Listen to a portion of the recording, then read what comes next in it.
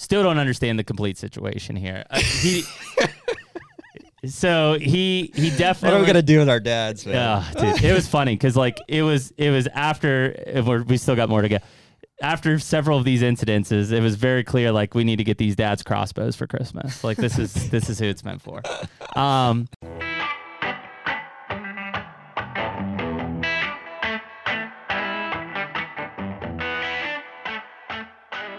The Hunter Podcast is brought to you by Deer Grow. Man, it's almost food plot season, Jared, and Deer Grow is one of those products that has really changed the way that we plant food plots and the success we've seen from them. No doubt. I've been, trying to plant food plots my entire whitetail hunting career, which is a little shorter than yours. But the minute that I started, or that I realized that I could get Deer Grow back into some of these remote plots where I couldn't get lime or fertilizer, especially in the 50-pound bag, format. Mm-hmm. So everything was changed. I could get into these spots moving forward with a backpack sprayer, and that's since escalated to these 40 or 60 gallon sprayers, and we're doing upwards of 5 to 10 acre food plots just with Deer Grow and having phenomenal success. Yeah, and I mean with the price of fertilizer, lime, diesel, everything this year, I mean what better way to get in there and grow a successful food plot at about a third of the cost? Check out Deer Grow at deergrow.com. And we're back. Hey, on our podcast, episode 103 per Nick. Yeah. It is, if you're listening to this, Nick tells me it's December 6th. We are filming it the week of Thanksgiving. Happy Turkey Day soon. Yes, sir. And it's December if you're listening to this. Holy shit. Where did November go? I feel like we were just talking about, we got so much time. It's November. It's going to get gone. She's gone.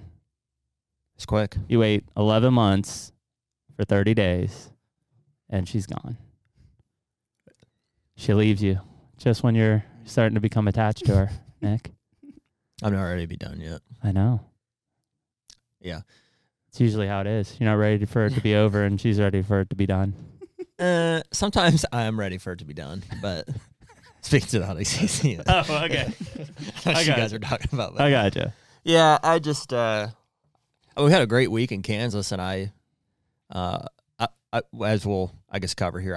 I was only one not to shoot, and you passed a few though. Yeah, no, I passed some great. We had an awesome week. But I think that I'm ready. I'll go back. I'm ready to go back. I'm not ready to be done, I guess is what I'm saying. Yeah, we'll get into that discussion a little bit here. I'm leaving. I'm not fucking leaving. I just watched that movie for the first time this year. Thank God, dude, because we've been freaking talking about it like all the time. It's for top the first 5. time. Yeah. Oh, yeah, obviously. It's really good. Obviously. I'm a fucking leaving. What brought you to? Why'd you watch it? My cousin recommended it. He's like, "You ever seen Wolf of Wall Street?" I was like, "No." We've talked about it like 13 times in this podcast, and every time you're like, "Yeah, I haven't watched it." Kind of a central theme. It's good. It's real good. Yeah, agreed. Top 2 Leo DiCaprio watched Titanic the other day. There's number 1. Yeah. Did you see? Did you watch that Arnold? Did I send that to you? The Arnold Schwarzenegger. Yeah. Paint me. Look at my boobies, Jack. Paint me, Jack. That's funny. That's a big customer. I expect to get what I want. Oh man. So yeah, I mean, at this point, we're in the. Did you see that? Sorry. We're in the November delirium. I think at this point, been rutting all month. Well, this is just like the sad reality part of the season where it's like, seems like there's hope that you're gonna either tag out or some of these, deer are gonna make it live forever. Seems like they could live forever, and then wham, wham, wham. Youth gun season comes in like a hammer. It's like Vietnam. Yeah. All your friends just start exploding everywhere. Yeah. Everybody's just walking through listening to Creedence Clearwater Revival. Next thing you know, there's bombs blowing up all over the damn place. Yeah. Jesus. Yeah, you're all just like out for a stroll in the wheat fields and rice fields, and then BAM! It is gun seasons though, and I mean, it is what it is. So I know. So we just had youth season in Ohio. Sounds not necessarily a record kill, but I mean, very high kill because the weather was perfect. Mm-hmm. Leading into this week, so Kentucky's gun season's still underway. In fact, I'll be going down there tonight, hunt with the kids this week down there, and then Saturday's Pennsylvania's opener, and then Monday is Ohio's opener. So I mean, it's a 10-day stretch here. By the time you're listening to this, Ohio's gun season will be over. Kentucky's gun season will be over. Pennsylvania will be halfway over if you're listening to this. So, yeah, it's a tough thing because, I mean, I know a lot of people listening to this are gun hunting, and I think that there's still some really good chances. But, man, this late season stuff, I mean, you're tailing right here where there's still, I think, some vulnerability for some of these big bucks to get killed, especially if you're in Ohio and Kentucky on corn piles. We talked about that this weekend.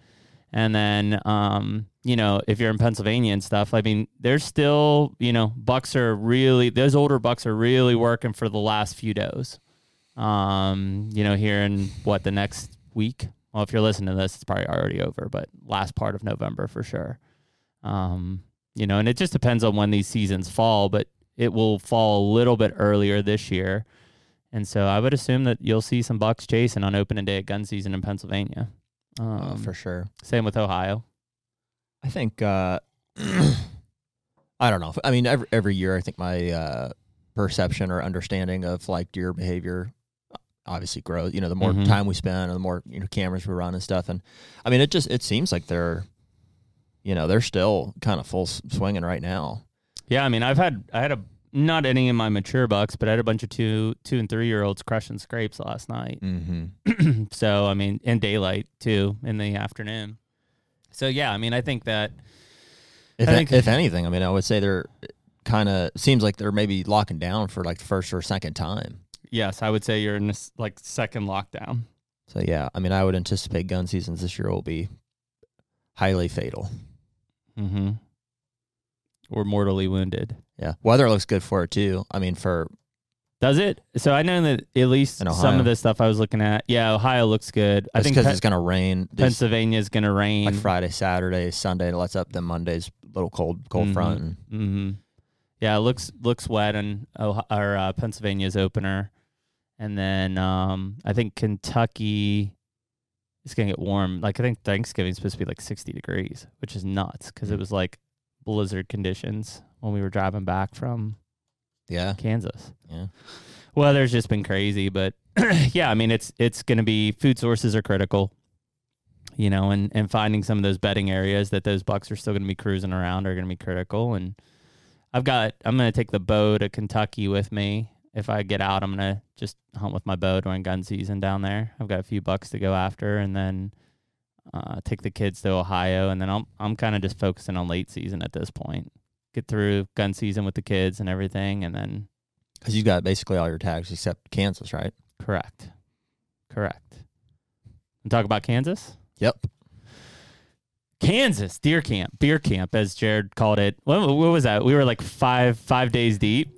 And probably 4 or 5, maybe not even beers deep. Oh, no, I believe we were several beers deep. Maybe. We drank a lot of beer today. More than was anticipated. We tagged far out. more than we've ever done. We tagged, with the dads. Dang. Well, and so what I was saying at the time that this beer camp comment came out was we had drank 4 or 5 of them, and I was like, man, it's crazy how at how did I say that? I was like, it's crazy how like you can't even get drunk at beer camp because there's so many. I was like, there's something about beer camp that just absorbs it. They just like go right through you, Yeah. We're like, what the fuck? Yeah. My dad did the math. I think we did 90 beers. 90 bears, mm-hmm. which really is not that many. It was like 5 a day per person if you level it out. It also probably was chimed into our average kill ratio there, 1 for 4. Maybe. So yeah, we all so you and your dad got to Kansas day early. So you were there on Friday. Friday yep. I don't know what the 10th date would have been. 10th or 11th. 11th. Mm-hmm. Yeah, Friday the 11th. So you guys were down there. You hunted. You didn't hunt the morning though. You hunted the evening. Yeah, we were early too. We had to keep making stops so that we could like get to Walmart right after it opened. Dude, and we both experienced it a day apart, but man, that 3 to 6 shift is rough. Sounds like you drove the whole time. I drove the whole time. More brutal. Yeah, I slept a little bit. We when we were on Saturday, so we were a day behind, and we stopped at Walmart for like a grocery stop, and it was like we were right outside Kansas City. So I'd been driving for 14 hours or something straight, but I'd been up for I don't know, 36, something Oh like my that. God. And I like pull into the parking lot, throw her in park, and just like pass out right on the steering wheel. Like, I woke up like 20 minutes later. I'm like, where the fuck am I? That'd be a brutal drive. Yeah. My dad's like, I think they're open. I was like, what? Who's open? Who are you? What is going on? And literally, I remember like in one motion, like putting it in park and just my face like hitting the steering wheel. That's rough. Yeah. And it's like after like just jamming anything energy wise, like into my body, Yeah. it just it wasn't taking it. Caffeine crash. It His just dad's wasn't. EpiPen. Yeah. Yeah, it just wasn't happening. So, so anyways, you guys got there Friday morning, Mm-hmm. and I mean, Yes, I mean, right we- when the front came We through got the too. whole routine. We did. You went We to did, well, we did. filling station? We did. I guess that's not routine, but we did Longhorn Steakhouse Mm-hmm. on the way up. Which, See, I went Cracker Barrel, which is the routine. Yeah, that's usually we do. I don't. Dad wasn't feeling Cracker Barrel. He wanted sushi. Get off. He This is wanted- deer camp. This is beer camp. Who gets sushi at beer camp? Well, it was right outside of Cincinnati, and he's like, "Oh, we used to do a bunch of business trips up here and stuff." He's like, "There's a sushi place," and I was like, And ultimately, we elected for Longhorn, and I think we were pulling into the Longhorn parking lot when he's like, I think I actually got food poisoning at that sushi place one time. Yeah, you have like 9 hours of driving left. I I was don't think like, yeah. I don't think gambling on the sushi is going to be the good move there. Yeah, so we did ribeyes at Longhorn to kick it off, Mm-hmm. and then drove through the night. Got to Walmart at, I think they open at 6:30. 6:30. Yeah. So we got there probably an hour before and took a nap in the parking lot. Yep. And then went to what's that filling station called? Lies. Filling station Yeah, it's like Lies filling station or something. and Yates Center. Mm-hmm. Mm-hmm.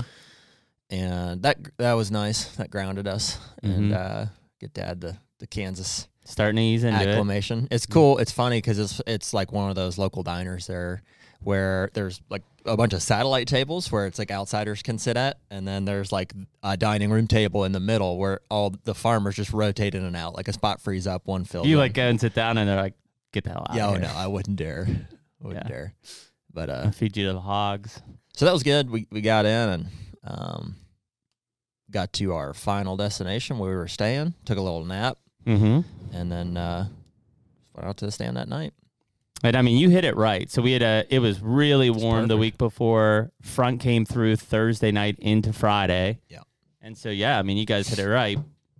And you went to our, quote, famous ants stand. Yeah. Your dad went back behind our house at the Roberts. Mm-hmm. And you had a decent evening first sit, right? Mm-hmm. You saw. It was great. Yeah, I mean, I passed a nice 3-year-old that night. Yeah. So I saw, I mean, kind of right away, I got settled at, I don't know, 2:30 or so. And about 3 o'clock, I started seeing does, fawns, yearling bucks. And Mhm. I had a nice 3-year-old come through, hit that scrape right there. And, I mean, that spot kind of declined there pretty quickly after, Yes.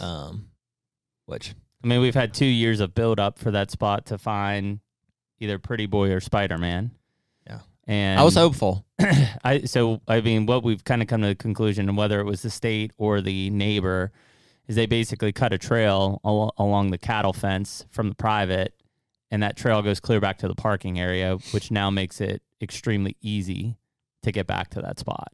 Yeah. So you ended up seeing more guys than deer probably in that spot. Yeah. Just ruined it. I've never seen a guy back there before. I know. mean, I know there's been guys parked at the Mm-hmm. parking lot before, but I've never seen a guy. And I saw, I think I had 3 different groups of guys walk under my stand, like literally under my stand. And it's like, I don't know what these guys are like looking for, because it's like they're 5 yards from me before I'm like, hey, Well, one guy. hey. And then they like look at my tree and I'm like, up here. And they're like, and I'm like, hey, just let you know I'm up here. And they're like, but two of those groups of guys were cool, super Yeah. cool. Like, the dude who shot the 4-point was not. no, there was this one guy that's just, I mean, I seen him from a mile off, just trouncing through the woods, just like, high stepping basically. And he just like runs all the way up to my stand there, and I stop him and I was like, hey, I'm up here. He's like, oh, looking for my deer. I was like, oh, you shoot one? Or he's like, yeah. I was like, what'd you shoot? He's like, porky. And I was like, I haven't seen anything, basically this morning. I haven't seen anything all morning. He didn't come past here. And he's like, or actually I said that first, and I was like, what did you shoot? And he's like, shot a forky. I was like, oh, actually, I was like, I did see just, a forkhorn chasing does up over here on private. He's like, that was him. And I was like, no, I was like, this deer wasn't wounded. I was like, this deer was just chasing does. And he's like, I don't know if he believed me or what, but. Well, and he's the guy that, because I had, because this is on Sunday morning, I think. Right? Yeah. No, I think it was Saturday morning. No, because we weren't there yet.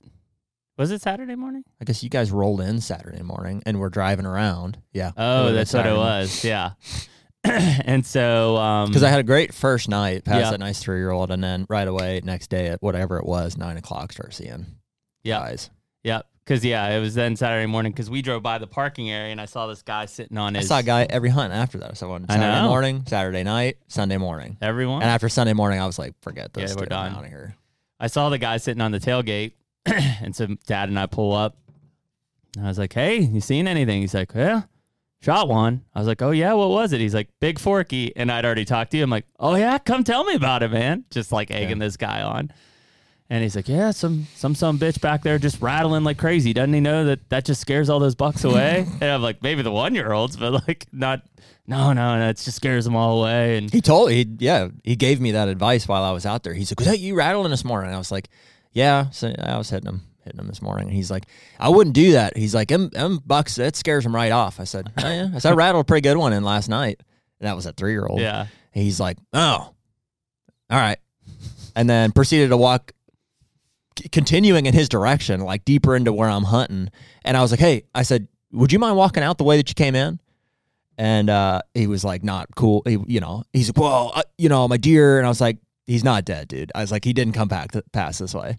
He's like, "Well, whatever. I'm walking this whole thing until I find him." I was like, "That's fine." I was like, "Just if you could do it that way, that'd be great." And it sounded like he didn't. He just walked back out to the parking lot where you guys were. Yeah, he was eating lunch on his tailgate. So that's how you ended Saturday. I think your dad saw several bucks back there, which we'll get Saturday into. morning. Yeah. Saturday night, I had the truck drive all the way in on private. Yep.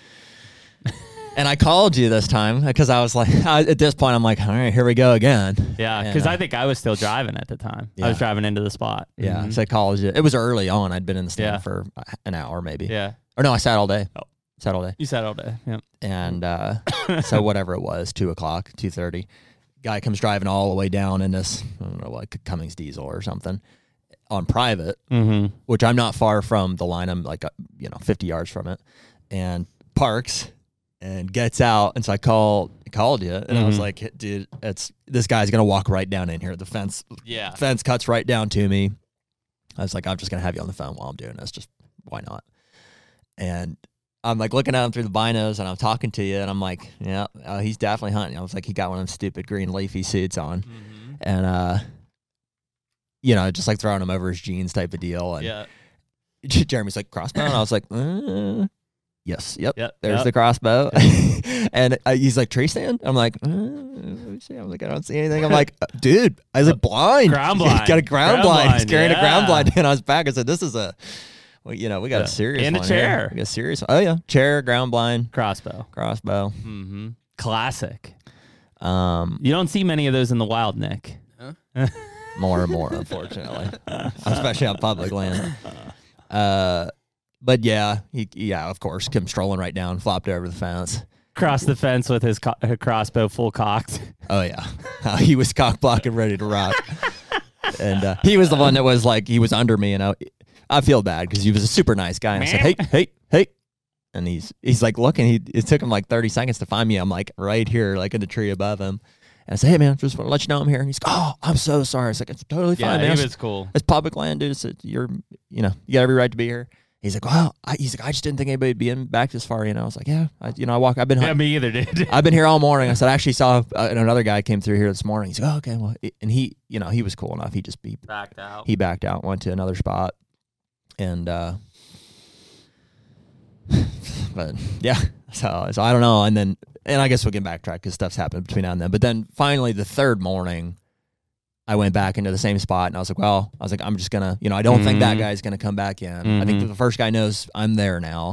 I saw a good deer the first sit, So I went back in, and wouldn't you know it, 8:30, 9 o'clock, like 2 guys walking the fence line down, straight to me. And Those are Louisiana boys. that was Louisiana guys. And At that point, she shot.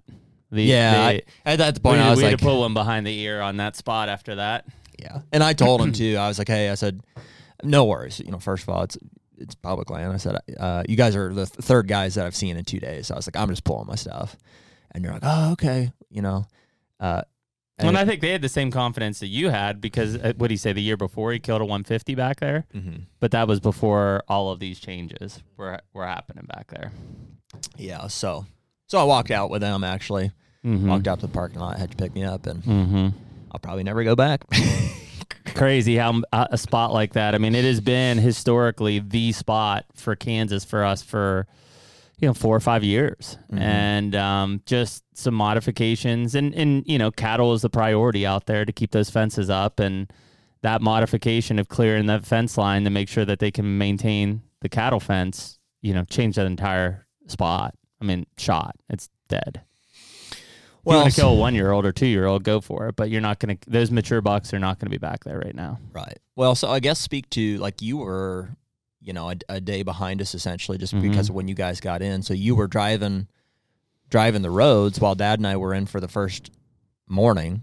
Yep. And so what did you see as far as in the parking lots? It was insane. It's the craziest thing I've ever seen. So we got there, we got into town probably around, I want to say 8:30. And I said, we had buried a camera, which is still there. We buried a camera deep into public between where we thought we saw probably a 160-ish 10 point and then some other shooters in the summertime when we were cruising through. So I was like, well, I'll go and pull that camera, and then there's a fence gap that you and I really like that I was going to put a cell camera on and a scrape for the duration of our hunting trip, just for as like a plan B or C for us. And we'd roughly scouted it like what, July, August? July, August, we went back through. We knew that fence gap was good. We buried a camera back there, just a regular cell camera or a regular trail camera. And so I was like, I'll go pull that. Well, we start going, and like, I see a few cars here and there. And as we get closer to this spot, dude, every parking lot had Kansas vehicles in it, like resident Kansas vehicles. And given, yes, it's Saturday morning, but we always arrive on Saturday morning, always. And yes, we see people, but normally they're out-of-staters and normally not nearly as much. In fact, I think I counted 22 Kansas vehicles between where I was going to try to pull that camera, and I didn't because there was 2 cars parked there, and where you were at. Not to mention the out-of-state vehicles that were around too. Wow. And so, we've kind of talked to some locals since then, and it's gotten bad. And it's a lot of Wichita, a lot of people coming from Wichita over that way to hunt, and just, in their words, shoot, the first deer that they see. Just fun. It's public land, I guess. But it's definitely also because the pressure of out-of-staters has come in leasing property, which has displaced a lot of your Kansas residents. So that the Kansas residents are forced to hunt public because the non-residents have come in and leased, land that normally was just open for whoever to hunt. So, yeah, it was, again, we always see, and usually it is that Saturday and Sunday and it dies off, but I've never seen that many vehicles. Every parking lot from point A to point B was filled with trucks. So, the pressure was just immense. Now, given it was great weather, in terms of how it came on, but from a public standpoint, it was as busy as Southern Illinois was last year to us. And that was the place that we said we would never go back again. As we got into the week, it died off, but there was always vehicles in key spots.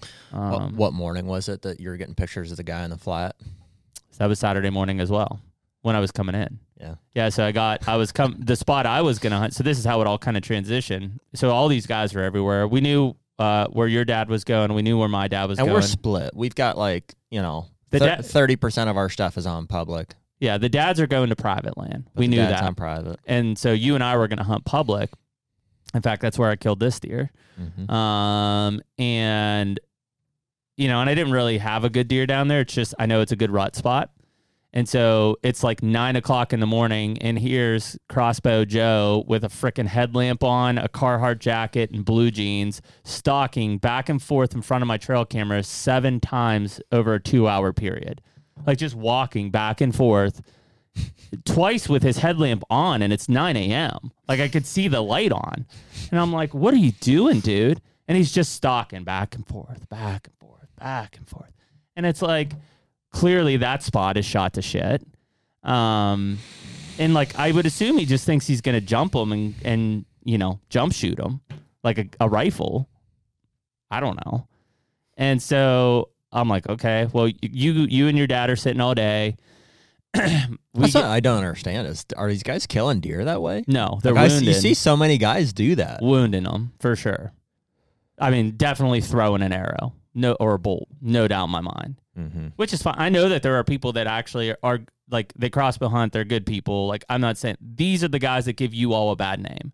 Like, you're literally walking around like you're rifle hunting. You look like an idiot. I mean, and you are. I told you that one guy looked like he was dressed as a crossbow hunter for Halloween. Like it Yes. it was like literally the depiction of like if they would sell one of these things at the Halloween stores. It's like the guy's about 150 pounds overweight. Like he's got this like old school camo and his ball cap and his face mask pulled up under his eyes, like walking to his. He probably doesn't have a destination. Just walking hoping to kick one up. Yeah, and it's like, what are you doing, dude? Like, just stop. Like, you're not rifle hunting. Like, that's fine if you want to still hunt when you're rifle hunting. You're not. Like, if you want to be considered a bow hunter and you're a crossbow guy, like, act like a bow hunter. Don't act like a rifle guy. The reason that we bitch about it or we give people a bad name that are crossbow guys is because of this exact scenario. You're walking around unethically. You're screwing other people's hunts up. So I don't care if you want to say, well, it's public land, dude. I can do what I want. Cool. Have some freaking hunter ethics. Don't be an asshole. It's archery season. Nobody else is. No compound guys are just walking around blowing through bedding areas trying to jump shoot something. Like, just it's just unethical at that point. And so whatever. That spot shot to shit. So we have a lease 50 minutes from camp that we picked up this year.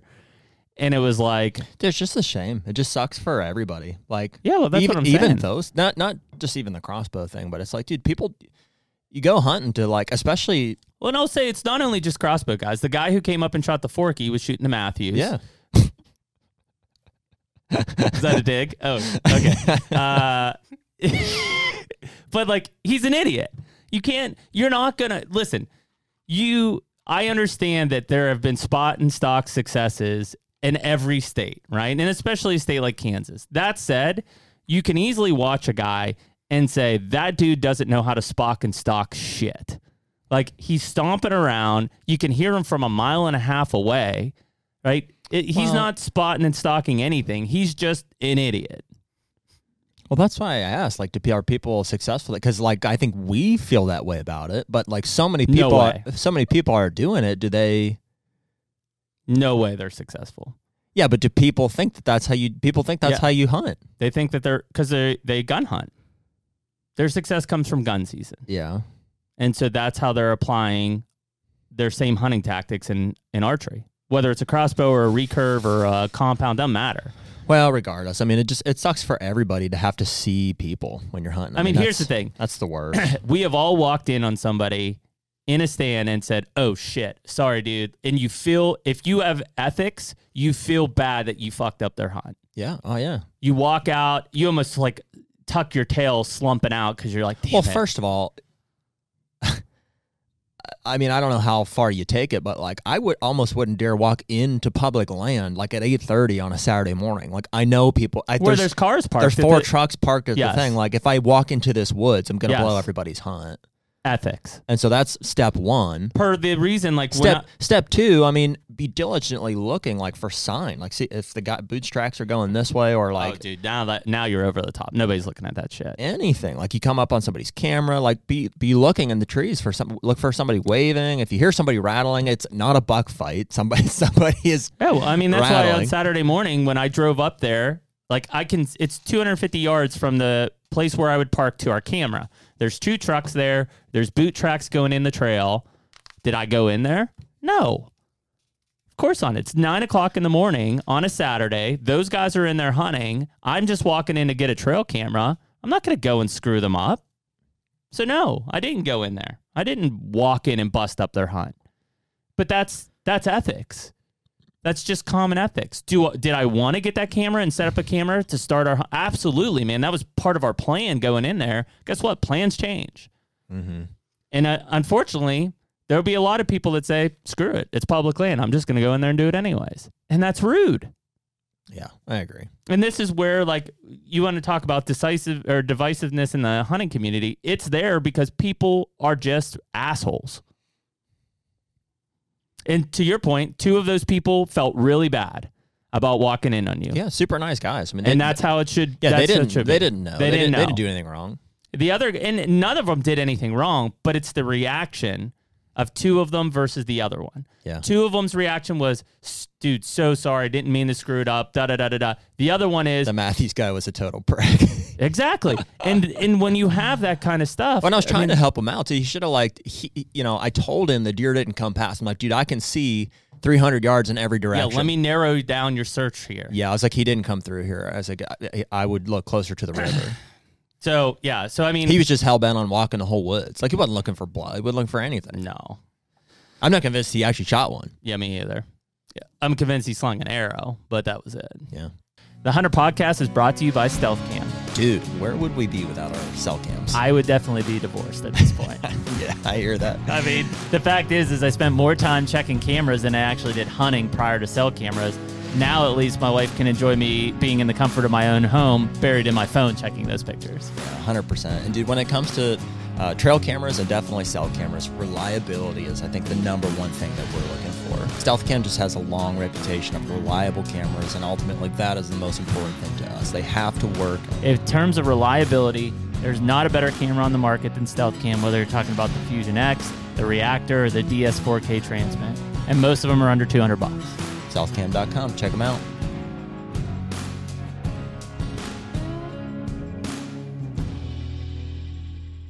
So, anyways, Saturday morning, yeah. So then I get this crossbow guy back and forth in front of my camera.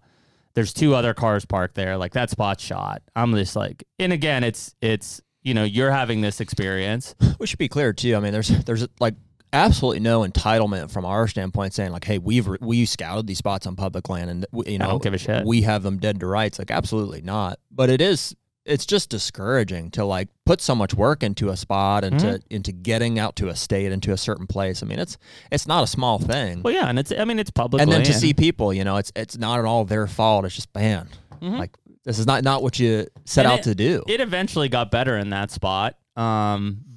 But those mature bucks, the bucks that I'm chasing, don't tolerate that stuff at all. So they're got better at the ants? No, at the flat. Oh. There were less people there as the week went on. Anyways. Yeah. And I guess I would drive by to see, but my spot didn't get any better. We kept getting pictures of guys every day, the guys. week. Yep. And we never saw a mature buck on that camera. Yeah. And so, yeah, I mean, I think that the only one would have been that night, the first night that I got in there. Yep. Yeah. Yep.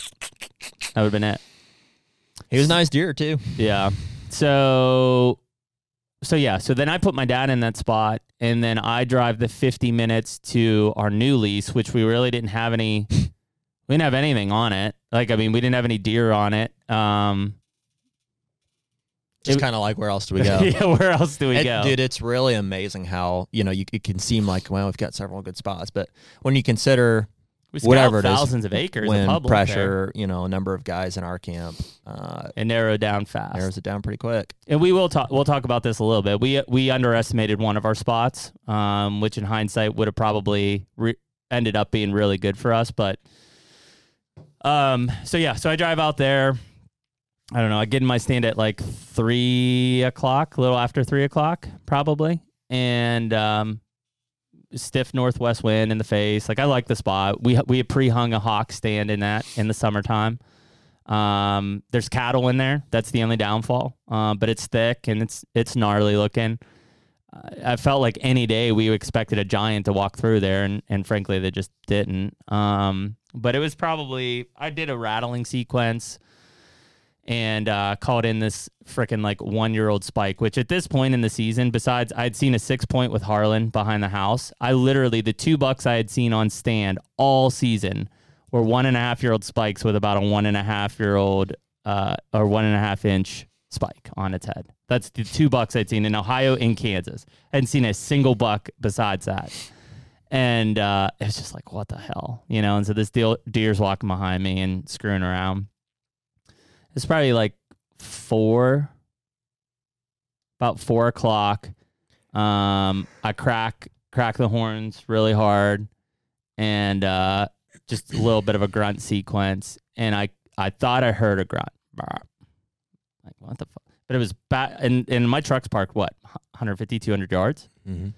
It's back towards my truck. And I was like, and the road's over there. I'm like, well, that's weird. Didn't hear anything. Nothing came through. I did a couple other grunts on the buck roar. And I could hear it. I could hear it. And it sounded like, it almost sounded like a tending grunt. Like I thought maybe he had a doe with him. And I'm like, okay. And I thought he was in the property, but he could have also been on the neighbor's property because I'm not far from the line. And I could hear some leaves moving. I could hear maybe he was like raking a tree or something. So I grunted another like decent grunt at him, and he snort wheezes back. And I'm like, all right, we're in the game at this point. And I have no idea what the hell it is though. And it's probably like 2 minutes, and then I could hear him stiff walking like up above me, and then stopped, and it was probably 2-3 minutes. I didn't hear anything. And so I just kind of did a back grunt and just like sound like it was going away from him. And I mean, I heard him running and saw him he was on the other side of the fence to the north, jumped the fence line. And when he jumped the fence line, I don't know, and again, I'm in Kansas, right? So I'm looking at antlers. I'm like, 3-year-old probably, you know? And so I wasn't going to shoot him. I had my bow in my hand, but I wasn't going to shoot. And then he kind of turned. And the one thing I noticed about this deer was like, had like the shortest Roman nose of like any deer I've ever seen. Like his head was just like round and neck was giant. And his body was like big, but he wasn't like filled out either. And so I'm like staring at this deer, and I mean, he's freaking pacing hard. He's grunting, he's looking for a fight. And like something in my head finally clicks, like, dude, that's a mature buck. Like, you need to shoot this deer. And so he starts coming in, and he makes a little loop. We had a rope-a-dope scrape there, and I thought he was going to hit that scrape. And so I went in full draw on him. Has anything hit that scrape? No, nothing. Nothing's touched it. Cows. And so I went in full draw at like 25 yards, and then he like beelines and turns and starts coming towards me. And so I'm about to pull a Jared and tuck it between his shoulder and his neck. And just like, I bet it's at like 22 yards. I don't know what he did. I think he was going to turn into the cedars, but he just kind of like exposed his shoulder just a little bit to me. And I was like, yeah, that's it. And just tunk. And he did not like it. I mean, I buried half an arrow in him with that rage. And then he whipped out, and it was so fast, dude. I saw him whip out, and like he went into the cedars, and the next thing you know, I just heard like a thud. And I was like, shit, is he dead already? And like didn't hear anything. So I was like, I knew I put a good shot on him. And so I waited, like, I think I called you, or I texted you guys, and then you called me, I think. I called you. Yeah. I said, I want to hear you shake. Yeah, and I was shaking. I was all worked up. And I was like, I couldn't believe like it happened that fast. Mm-hmm. And so I wait like a half hour, 45 minutes, get down, walk over to where I shot. I knew where my arrow was. And at first I got a little concerned because it was sitting up. And so I was like, Jesus, I was like, that's a lot of arrow. Like that's still sitting there. Because I haven't seen the deer. It's pretty thick where he went. And I went over, and I had about 8 inches of blood on the arrow, but it also had broke off probably 6 or 8 inches on him. And I think I only walked like 4 steps, and I saw like just a few drops of blood. And then I looked up, and I could see white belly. I mean, he was 25 yards. And He probably did just flop right over. Oh, dude, he didn't bleed much. Like by the time he stopped, I mean, there was blood everywhere, but I mean, he didn't even bleed much. I mean, I buried it through the closed shoulder and buried it in the opposite side shoulder. Just tore him apart. But, yeah, I mean, he died quick. And, so then once I got up on him, I was like, yeah, this is an old deer. And so I don't know how old he is. I pulled the incisors, and so I have him for the deer age thing I'm going to send off. But, my guess is he's at least 7 or 8. Could be older. But he's just funky looking.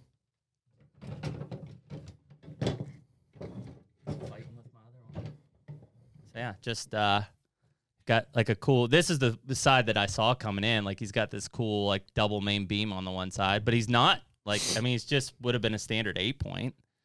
And he's not overly massive or anything. I think I scored him at like 126, and that's only because he's got, 15 or 16-inch main beam here. Mm-hmm. But it's a cool deer, though. Yeah, big, heavy, gnarly deer. In fact, at this point, I had been up for 42 hours straight. I couldn't get him in the truck myself. I was trying to get him in the truck. I had freaking ratchet straps on this deer. I couldn't do it, dude. I just like collapsed on the ground and was like, fuck. So I had to call Jared to like come and help me put him in the truck. Just drive an hour one way. I was like, you can't get your deer in your truck? Yeah, I was like, I can't get him in the truck. He's too big. But yeah, so it was cool, man. I mean, that was fast and like, that's obviously like we love shooting big bucks, but I mean, just going out there to kill an old mature deer. And this could be like the oldest buck I've ever killed, possibly. We'll figure it out. I know that. That's really the goal. I don't know that either one of us have like an antler goal in mind. Like, yeah, we like to shoot big antler deer, but the objective is to shoot mature deer. And, if we know of several large antlered mature deer, we'll pass on. Well, that's some smaller antlered mature deer. That's the tough thing, I think, this year is even though we had cameras out, we didn't really have target deer on camera going into the hunt. They just weren't on camera.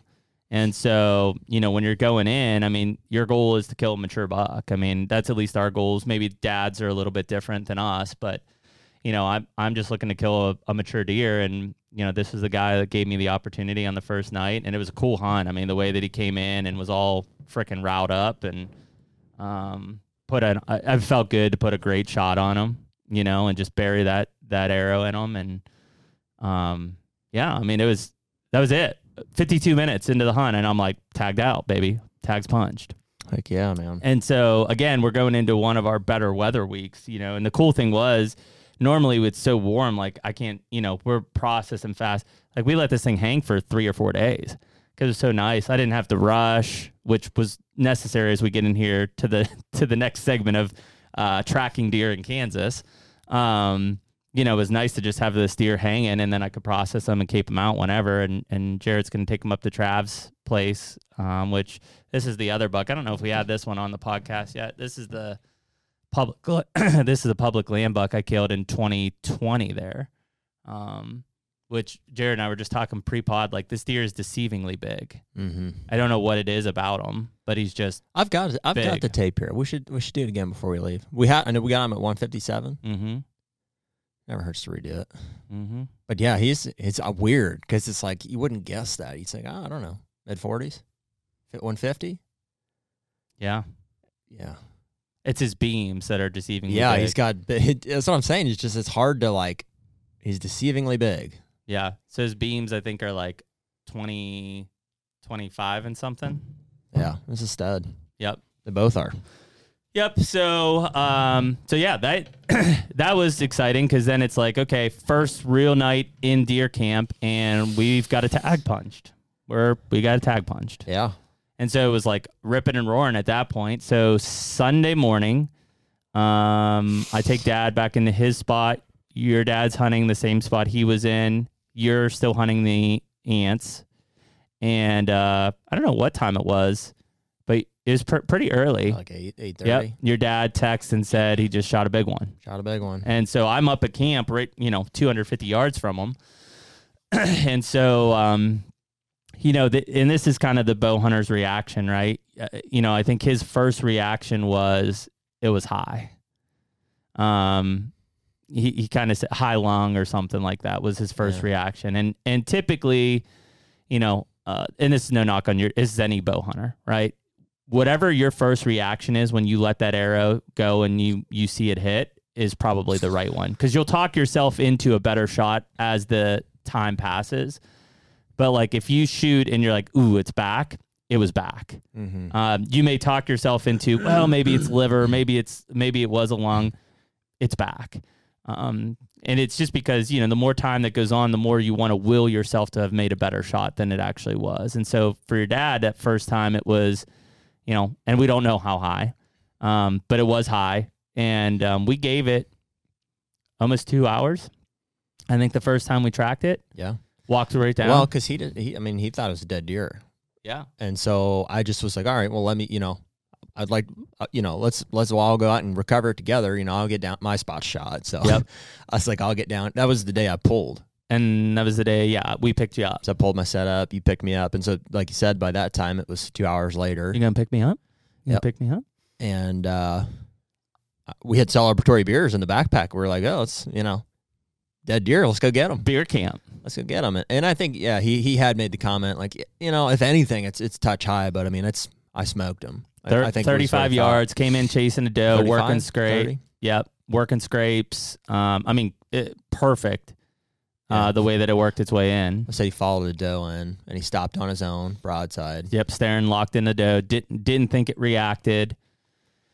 Dude, it's hard to prepare. I mean, this is the unfortunate reality of... Your dad's not a wounder, from what it sounded like. No. Yeah, I mean, no. It's just it's hard to prepare somebody for like that moment. Ugh. As much as you can tell them like, hey, there's big bucks in Kansas. Hey, be ready. It's gonna happen. Hey, practice. Hey, here, do these things. When it all comes together, there's no way to like. You have to go and experience it and do it. And I think that's just what happens. Mm-hmm. You get excited in the moment, and things happen, and there's so many factors that can impact the shot that you make, like whether it's the cold weather or the amount of gear that you're wearing, or the tiredness that you're feeling from driving, or just like the displacement from being away from home, or like just all these things that like you have to have under control in a moment like that, like a high pressure moment, to be able to pull it off. Mm-hmm. That's what is frustrating for just to hear people talk about, I guess, killing deer. It's like, dude, it's not enough to just practice and be in a good spot. Like, you have to kill the deer. Like, once he's in bow range, you have to be able to keep it together enough to kill a big mature buck. Well, and that's way easier said than done. And I will say, at least, and I mean, it's a lot of these big mature bucks, but in Kansas especially, dude, these deer experience extremely difficult environmental conditions. From like super heat in the summer to like brutal blizzards in the winter. Like, these deer are just freaking tough, and they're built like tanks. I mean, there was a reason I couldn't, one, I'm not Jared, but there's another reason I couldn't get that deer in the truck, is he was a toad, it was probably 200 pounds field dressed. And so, I mean, these deer are just built differently. And we talked about it, like some of these 2 and 3 year olds, I think if you put a half decent shot on them, they'll just ball up and give up and die somewhere. These mature bucks will not. We've talked about it before. These deer just have to survive. They've got nothing else to do. Not just even like the reaction to the shot, or like just to literally encounter a big mature Kansas, or like a Midwestern, like it's truly. It's like a life-changing experience to be 20, 30 yards from a 5-year-old plus mature Midwestern buck, like in broad daylight. It's just like one of the craziest things ever. And to think about, executing this thing that you've practiced like over and time again, like it's just like for it to come together, like you just really have to have your wits about you. It's a difficult thing to do. I mean, that's why, we love bow hunt so much. Yeah. That's why it's such a one of the most highly regarded sports, or it's, unfortunately one of the reasons that we're like, when it comes to guns and crossbows, it's like, I don't know how you don't kill one. Like it's, sure. But so, I just have a lot of respect for people that can, and we know a few of them that can have a lot mastered like their self-control and the ability to hold it together in a moment like that, to not move, to be able to read the deer's, body language tells you so much, to be able to pull your bow back and execute this thing you've practiced so much. It's a very, very, very difficult thing to do. And when you factor in traveling 16 hours out of state, Sure. in 20-degree temperatures, it's just, Yeah, just the stakes are high. New settings and stuff. And so, I mean, we got down there, and I mean, we found pretty good blood right away. In fact, it went into the same thicket that my dad's buck died in 2018. And so, I think we all would have been pretty confident that deer laid down in there and was dead. And as luck would have it, I mean, we went on a pretty much a wild goose chase, to where we lost blood within the first, 200 yards. And almost randomly, you picked it up on the riverbank quite a ways away. Definitely randomly. Yeah, and this deer basically just ran the riverbank back and forth, bedded multiple times on it. We ended up finding a lot of blood on that riverbank. And to this day, your dad and I went back. We followed more, found more beds. We went across the river thinking he crossed the river and was dead over there. Nothing. I mean, I still believe that deer maybe went in the river and never surfaced. Like he died in that river and drowned and just hasn't floated back up yet. Because other than that, there was no way that deer got out of one of those bed points and didn't drop blood to where we found him coming out of the beds. Just wasn't possible. And so, the unfortunate thing was, I think, just back and forth. I think we ended up doing like 6 miles looking for that deer.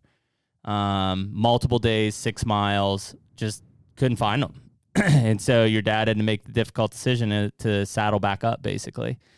And that's what happens. You at least put a hell of an effort into tracking that deer, and, I guess, what we give him, a day and a half, basically. Yeah, we gave him over a day and a half. He shot him in the morning. We started tracking full it day. At 11. Mm-hmm. Half day so we the gave him next that day. full day, and then the whole next day. Mm-hmm. Yeah, at least a day and a half. Yeah. And at some point, it's like, where else can you go? We've covered everything that we can. We've got no. We gridded. We followed blood. We backtracked blood. We searched the opposite side of the river. We've walked the river numerous times. Like, he's just. And at the end of the trip, did it again. Walked the whole river to see if he surfaced, and couldn't find him. So yeah, I was like, hey, sucks, but you're gonna have to saddle back up and get in.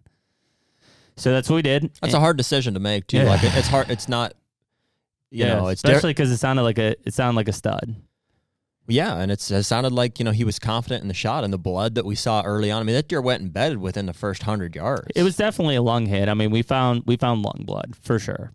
Yeah. It just probably single lung, maybe high single lung, and those deer just survive on single lungs. They just do, and it's not the first deer that has survived on single lung. Not forever. Like, that deer's probably dead, we think, but. I don't know, man. Probably. I think that deer lost enough blood because your dad shot him with a rage. I think that deer lost enough blood that he drowned in the river. Yeah. And he just never made it out. Yeah. And that river's deep. Kev was telling us in spots that's 20 feet deep, and he just sunk to the bottom. And that's terrifying to think about, that 20 feet deep, like just, them big channel cats in there. Just filled up with water. He's got a big hole in his side filling up with water. Plus, he's probably inhaling water. He's out of energy. So I think he died in the river, and there's nothing you can do about it. We never did find an arrow, which is crazy.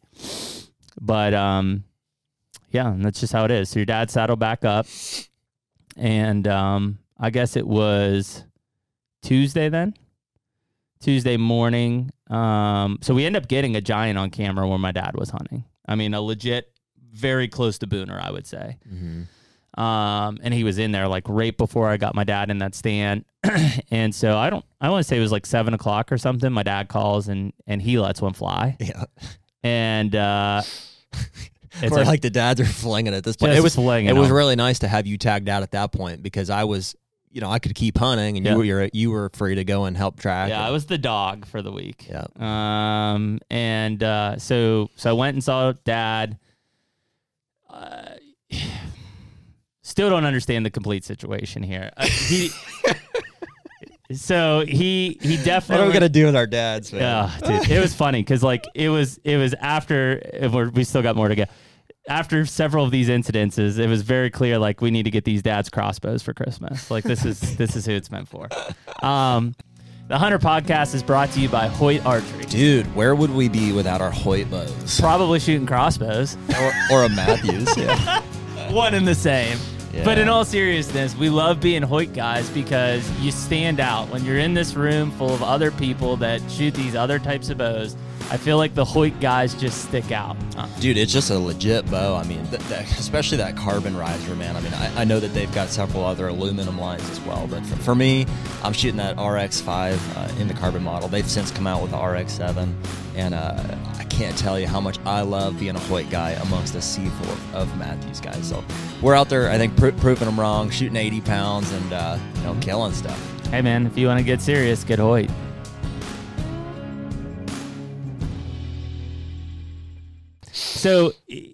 So in retrospect, we figure out that my dad used don't go in retrospect.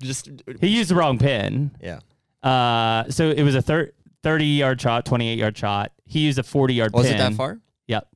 He used a 40-yard pin, thinking he had a 10, 20, 30 pin, of which I educated him and said nobody's had a 10-yard pin since 1995.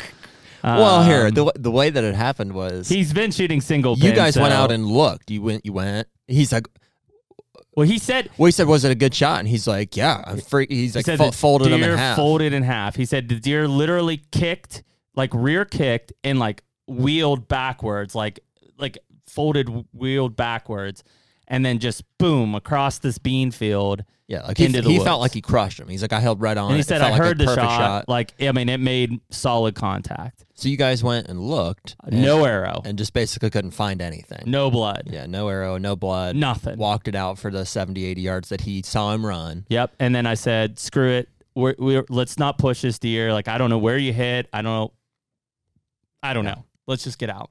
And I think it was probably a 3-year-old 8-point. Although that deer showed back up and he's fine, so I don't know what deer it was. Yeah. So we pull out, and I think it's hilarious that these we probably give it neither of them more. have any idea what deer they shot. Yeah, it's like that seems to be the hardest thing. Whenever people see big deer, they have no idea what they saw. just a big deer. I'm like, was it an 8? And the day was it an before- 8-point, a 10-point? They're like, big. The morning before, he had a doe out in front of him, and this buck slid in behind him and just right underneath his stand, 5 yards, and he could not get that deer to stop. And he said it was a big buck and chased up. Not the. He's like, I thought it was a damn horse coming down the hill. Yeah. And so it was like 2 hours later. I said, okay, let's give it 2 hours. About 11, we go back out there. Well, so at that point, that's when we asked him, right? Because you shot the bow. Yeah, because you're like, I'm gonna shoot your bow and just make sure it's on. Because you guys apparently have the same draw length and stuff, ish. Yeah, and so I shot it like 20 yards. It was a little bit high. Yeah, because I used the second pin, and I was like, wait a minute, that's 30. And then that's when we realized it was 20 and in, 30 and in, 40 so you and asked him, you're like, hey, I'm shooting high on all these pins. What are your pins set at? He's like, 10, 20, 30. And I was like, is it because it's a brand new Hoyt? I was like, you're shooting 60 pounds, right? And he's like, yeah. I was like, yeah, nobody's had a 10-yard pin since 95 shooting double X75s. Yeah. So I think we figured. So the bottom line was he shot high. When we went back out, we searched for blood for a while, and I literally found a dead mouse carcass. We said that too. He's like, well, that explains it. Yeah, that'll do it. And so I don't know what deer he shot. I don't know where the air. Emily asked me, she's like, well, where's his arrow? I said outer space, because like I have no idea. And it sucks again, because it's like, man, again, I think I put 3-mile loops on. I mean, every which place that deer could have been, and there was no deer, there was no blood. At this point, I'm still not convinced that he didn't just shoot high and miss it, and that arrow just deflected into cyberspace. Because I mean, if he would have put it in the neck or the back or something, there's blood, and so I call it non-lethal, but it could have easily been a miss, and that we just didn't find the arrow. It just deflected off to who knows where. The only thing that puts me in a weird perspective there is the way that he said the deer reacted, which sure sounded like a hit. So at the end of the day, I don't know. But again, we kind of gave everything that we could to find that deer or find anything. I assume it's non-lethal, not a big deal, no blood, or a miss. And so on the way back, it's like 11:30. Your dad writes me and says, "Shot another one." Yep. And I was like, okay. All right. At this point, the dads are slinging. I'm ready for day beers. The text was, "Ugh, hit another one." Yeah, hit another one. And then it was, well, what would the shot look like? And he said, not good. And so it's like, oh God. And at this point, Jared and I realized that we completely have blown the week in that the spot his dad's in is this corridor, and we've completely underestimated it. And can easily hold another guy. I mean, his dad's seeing $6-7 a day in this bottom, and he's not even in the best spot, probably. So we pull your dad out, and we say, okay, based on past experience, well, first off, we find out he shoots the deer facing him and tries to tuck it in the brisket shoulder. So I mean, at that point, I was like, all kinds of hard lessons being learned here. But like, he rattled the deer in, so it was already high alert. It was looking for him, and it sounds like it cut across this tram road, and he stopped it. Like, and you know, if I have any bull in a china shop in me, I get it from my dad. But stopped it like, yeah. And the thing was like scared the crap out of him and stopped and stood and stood right facing him. And I think he just put it on the center of his chest. And I mean, at that point, I think he was kind of panicking. He's just like, well, he's already in full draw. It's 30 yards. The deer is on high alert looking at him. So when he released, he said the deer wheeled. There was optimism a little bit in that, based on what he said from an arrow penetration standpoint, that it could have got into lung and heart, maybe. Maybe. So we backed him out for 4 hours. I dropped you and my dad off, or you went out to the lease. I dropped my dad off hunting, and then your dad and I went back down tracking number 2. And dude, I followed blood for 650 yards, and it was not easy blood either. It wasn't even like the first deer. I mean, it was trickle. And we basically ran out of light past what we call the tram stand. And, I did a couple circles, and I was like, listen, no beds in the first 650 yards ain't looking good. Like, not enough blood loss. Like, I would assume that it was more of a muscle shot than anything. And so we pulled out, and so that's on Tuesday night. I don't keep track of days. Yeah. They're all blended together. Pulled out on Tuesday night, and then so then Wednesday, because then he was like, well, what do I do? And we didn't go in and look. I wrote him off. I said, no, I think that deer's alive. And so I put your dad back in the stand Wednesday morning. Put my dad in the stand. You go back to the lease again, because there is a decent buck that shows up, although at this point he's broken himself up. Did he ever show back up? No. Really? Never. Yeah, I don't know. I mean, it was a 150-inch 9-point. Yeah. But he had broke himself up by this point when you were hunting. And so I think Wednesday was fairly slow. I don't think anybody really I saw like one deer. Yeah. In like 16 hours hunting at least. Yeah, I don't think anybody really saw anything Wednesday. It's not like I was in the big woods. Thursday got interesting. So Thursday morning, again, we're underestimating the place. Thursday morning, you go and hunt the lease again, I think. I take my dad to his spot. Your dad goes to his spot. Your dad's sitting all day. What was our last day? Thursday was the last full day. Friday was the morning day. So I jumped over to public. Yep. Wednesday night. Yep. And so Thursday morning, you saw... Wednesday night, I had a shooter come in. Yep. Catch my win. Oh, caught your win. And then Thursday morning, we posted it on Instagram. You filmed that really good. I guess 3-year-old? Yeah, it's a 3-year-old. Giant 3-year-old. Yeah. High 140s as a 3-year-old. No. Oh, yeah. No. All over it, dude. No, he's not. Yes, he is. High 140s? I bet. I'll give him like mid-30s. No way. We Well- posted on our Instagram.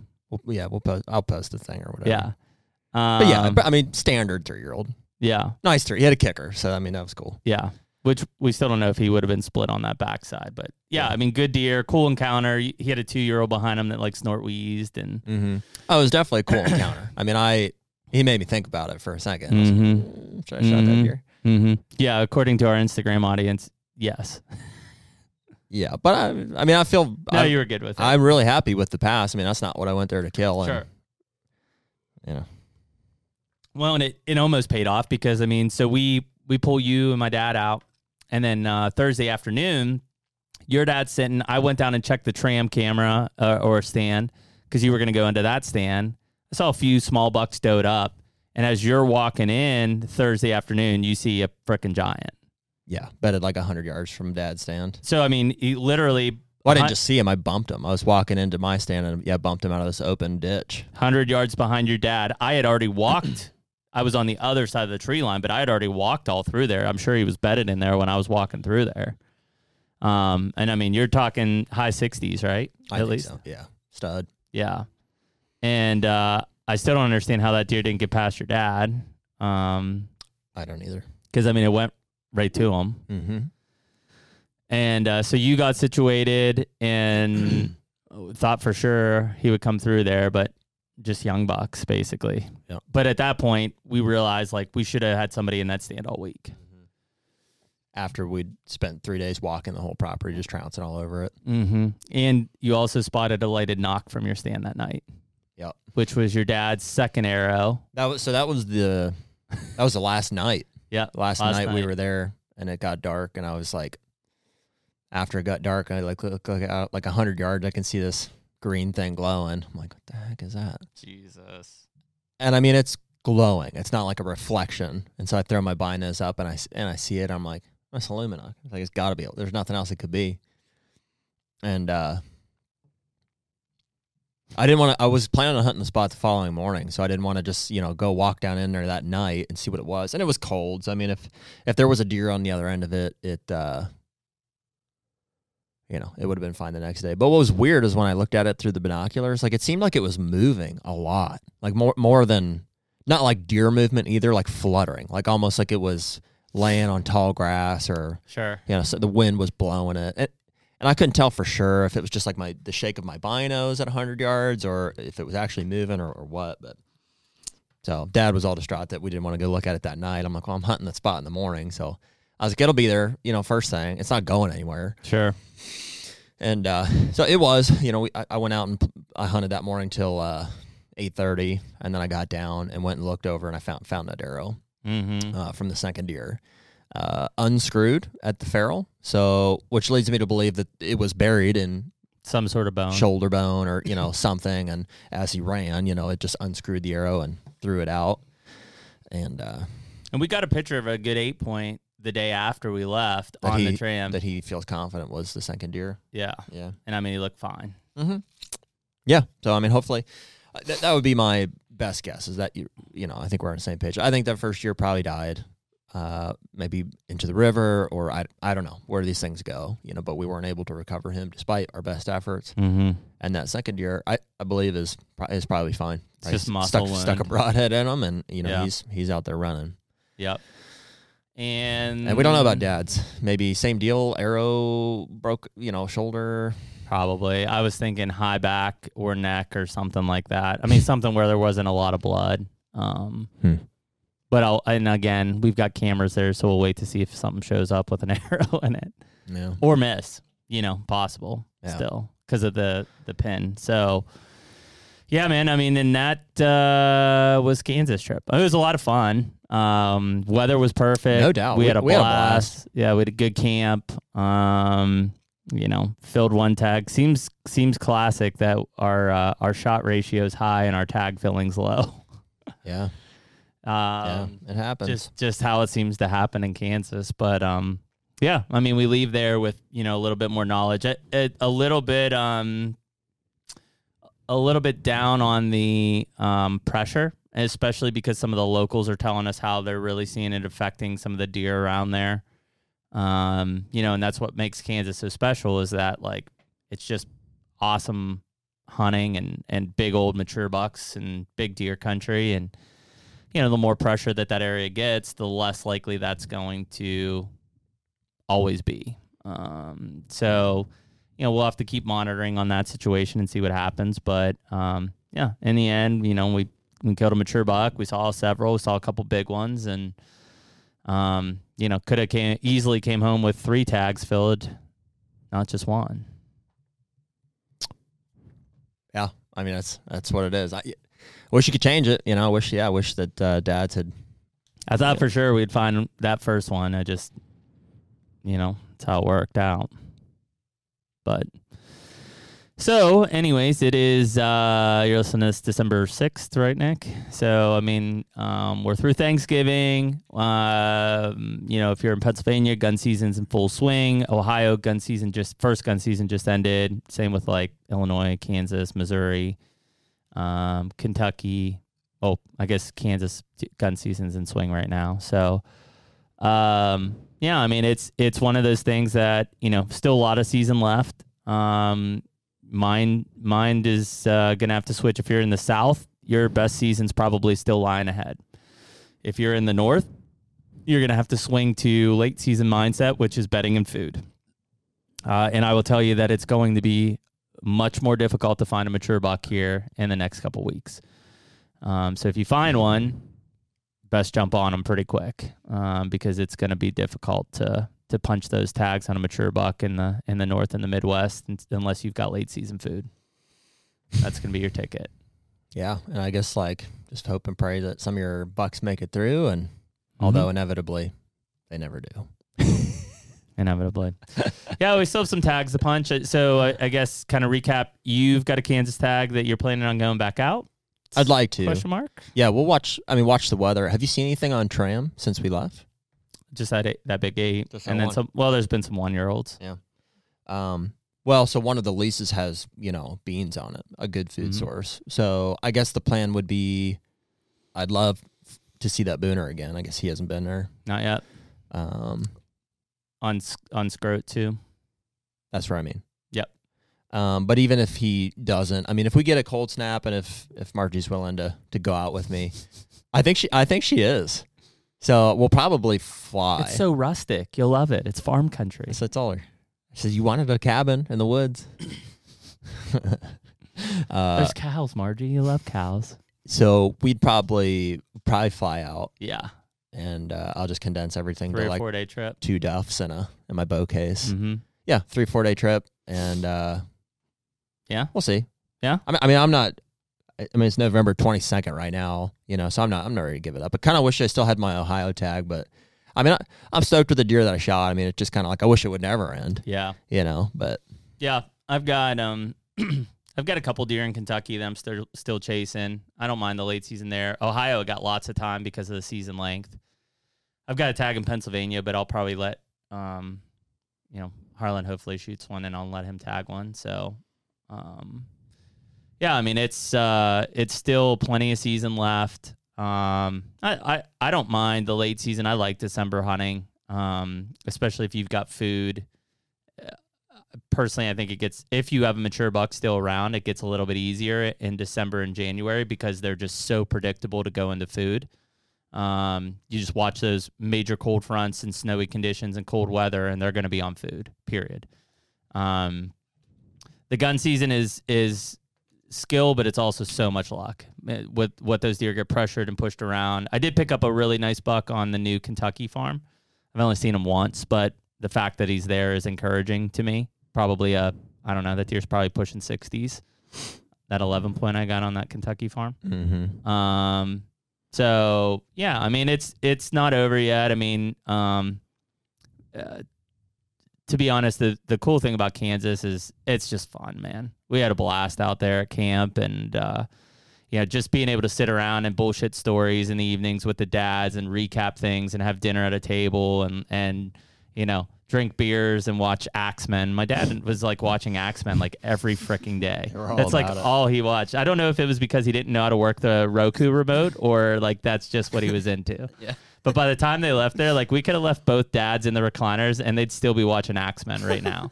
They would not have left. Nice. But yeah, it was fun.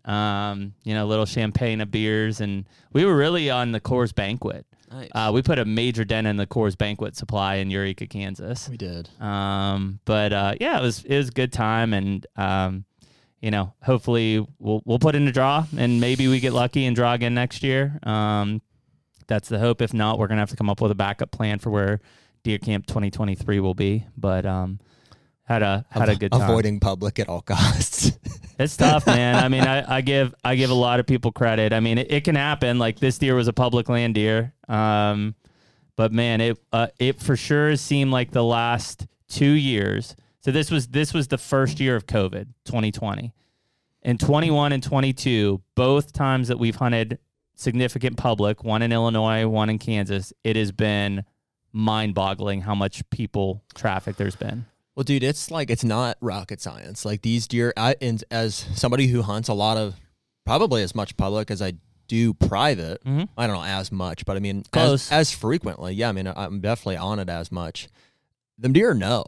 Like, yeah, they don't know where the fence lines are at, but they don't want to be where people are. No, small bucks and does, sure, they don't care. They don't care. But the mature bucks pick up on it pretty quick. I mean, even in our farm in Ohio, and we see the same thing in Kansas. The minute that there's, you know, any people on a piece of property, them big bucks don't like it. They leave. Yep. The habitat can be as good as either or better. They'll go to worse habitat to get away from people. Well, and I mean, a doe will drag them through, or their belly will drag them through at some point. But like, if they have the choice, they don't want to be on that stuff. They don't want to be around people. There's a reason that a lot of these big mature bucks are just loners. That's just how their mindset is. And it's hard for people to adapt to that because, you know, the mindset is you want to see deer, right? I mean, I saw 2 deer while I was hunting. One was a shitty 1.5-year-old spike, and this deer. Like, you know, yeah, it's cool to see 5, 10, 15, 20 deer in a night. Most of those mature bucks don't want to see that. You know, if they're chasing and bumping does, for sure. But any other time of the year, especially as we move here into the late season, man, those deer still will be the last to come into the field, and they're going to seclude themselves. They don't want to be around other deer. They're not going to be nosing up to 2-year-old bucks and stuff. They're just loners, and that's how their mind is bent into. And you just have to, you know, pay attention to that. And if your cameras are sitting in rut spots right now, you better change them because you're not going to get shit on them. You got to make that change to late season, you know, mindset of bedding and food. Those rut spots will be dead. By the time you listen to this, they're dying very quickly. So, you know, you still got time left, but you're going to have to adapt. And it's going to get cold, and their bellies are going to be hungry, and you better find the food. That's all it's going to take at this point. I feel a tangible shift I think it's after Kansas or after that rut hunt every year to it's like it shifts from like, you know, kill to like get them through. Like at this point I'm like, oh, they made it this far. Like, yeah, what can I do to I think my standard even like there's 4-year-olds that I would have shot in October, November that at this point I'm like, well, if he makes it through, man, they're at this point I'd like to, you know, see if I can get them through. Yeah. Yeah, I think there's it'll be interesting. I mean, because if you're listening to this on December 6th, like I said, most of these gun seasons are in full swing or falling out. They're done. You know, take an inventory, see what you got left, and reevaluate your situation. If you're still looking to punch a tag, you may just have to change your expectations. You know, if you were looking to kill a 5-year-old and there are no more 5-year-olds because they got shot during gun season, you're gonna have to shoot a 4-year-old if you want to fill your tag. That's just the reality of it. So don't hold out standards. And this is when I usually refer to hunt and ghost, because you may not have seen that deer since, you know, mid-November or the rut, and you're holding out late season that he's going to show up. He could have been dead during rifle season, or he's picked up and completely moved because food sources have changed, you know? And so you start hunting ghost, and boy, the season gets long and depressing real fast here because it's cold and you're not seeing a lot of deer, and you're not seeing the same deer that you were seeing. You know, you got to alter your mindset pretty quickly.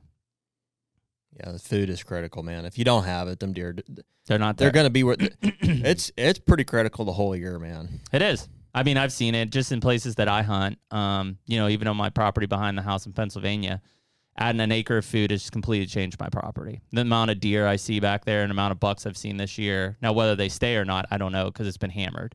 But I mean, it's changed the entire property for the better. Same will be with this new Kentucky piece. Like I don't have any food on there, so I've got the same $4, $5 on camera. Well, I drop 50 acres of food on there, it will change. So 100%. Yeah, it's keep at it though, and I really enjoy seeing a lot of the Instagram comments and people writing us on Instagram on some of the bucks that they're killing and what they're seeing, and we appreciate the support. And we will see y'all next week. Later. Take me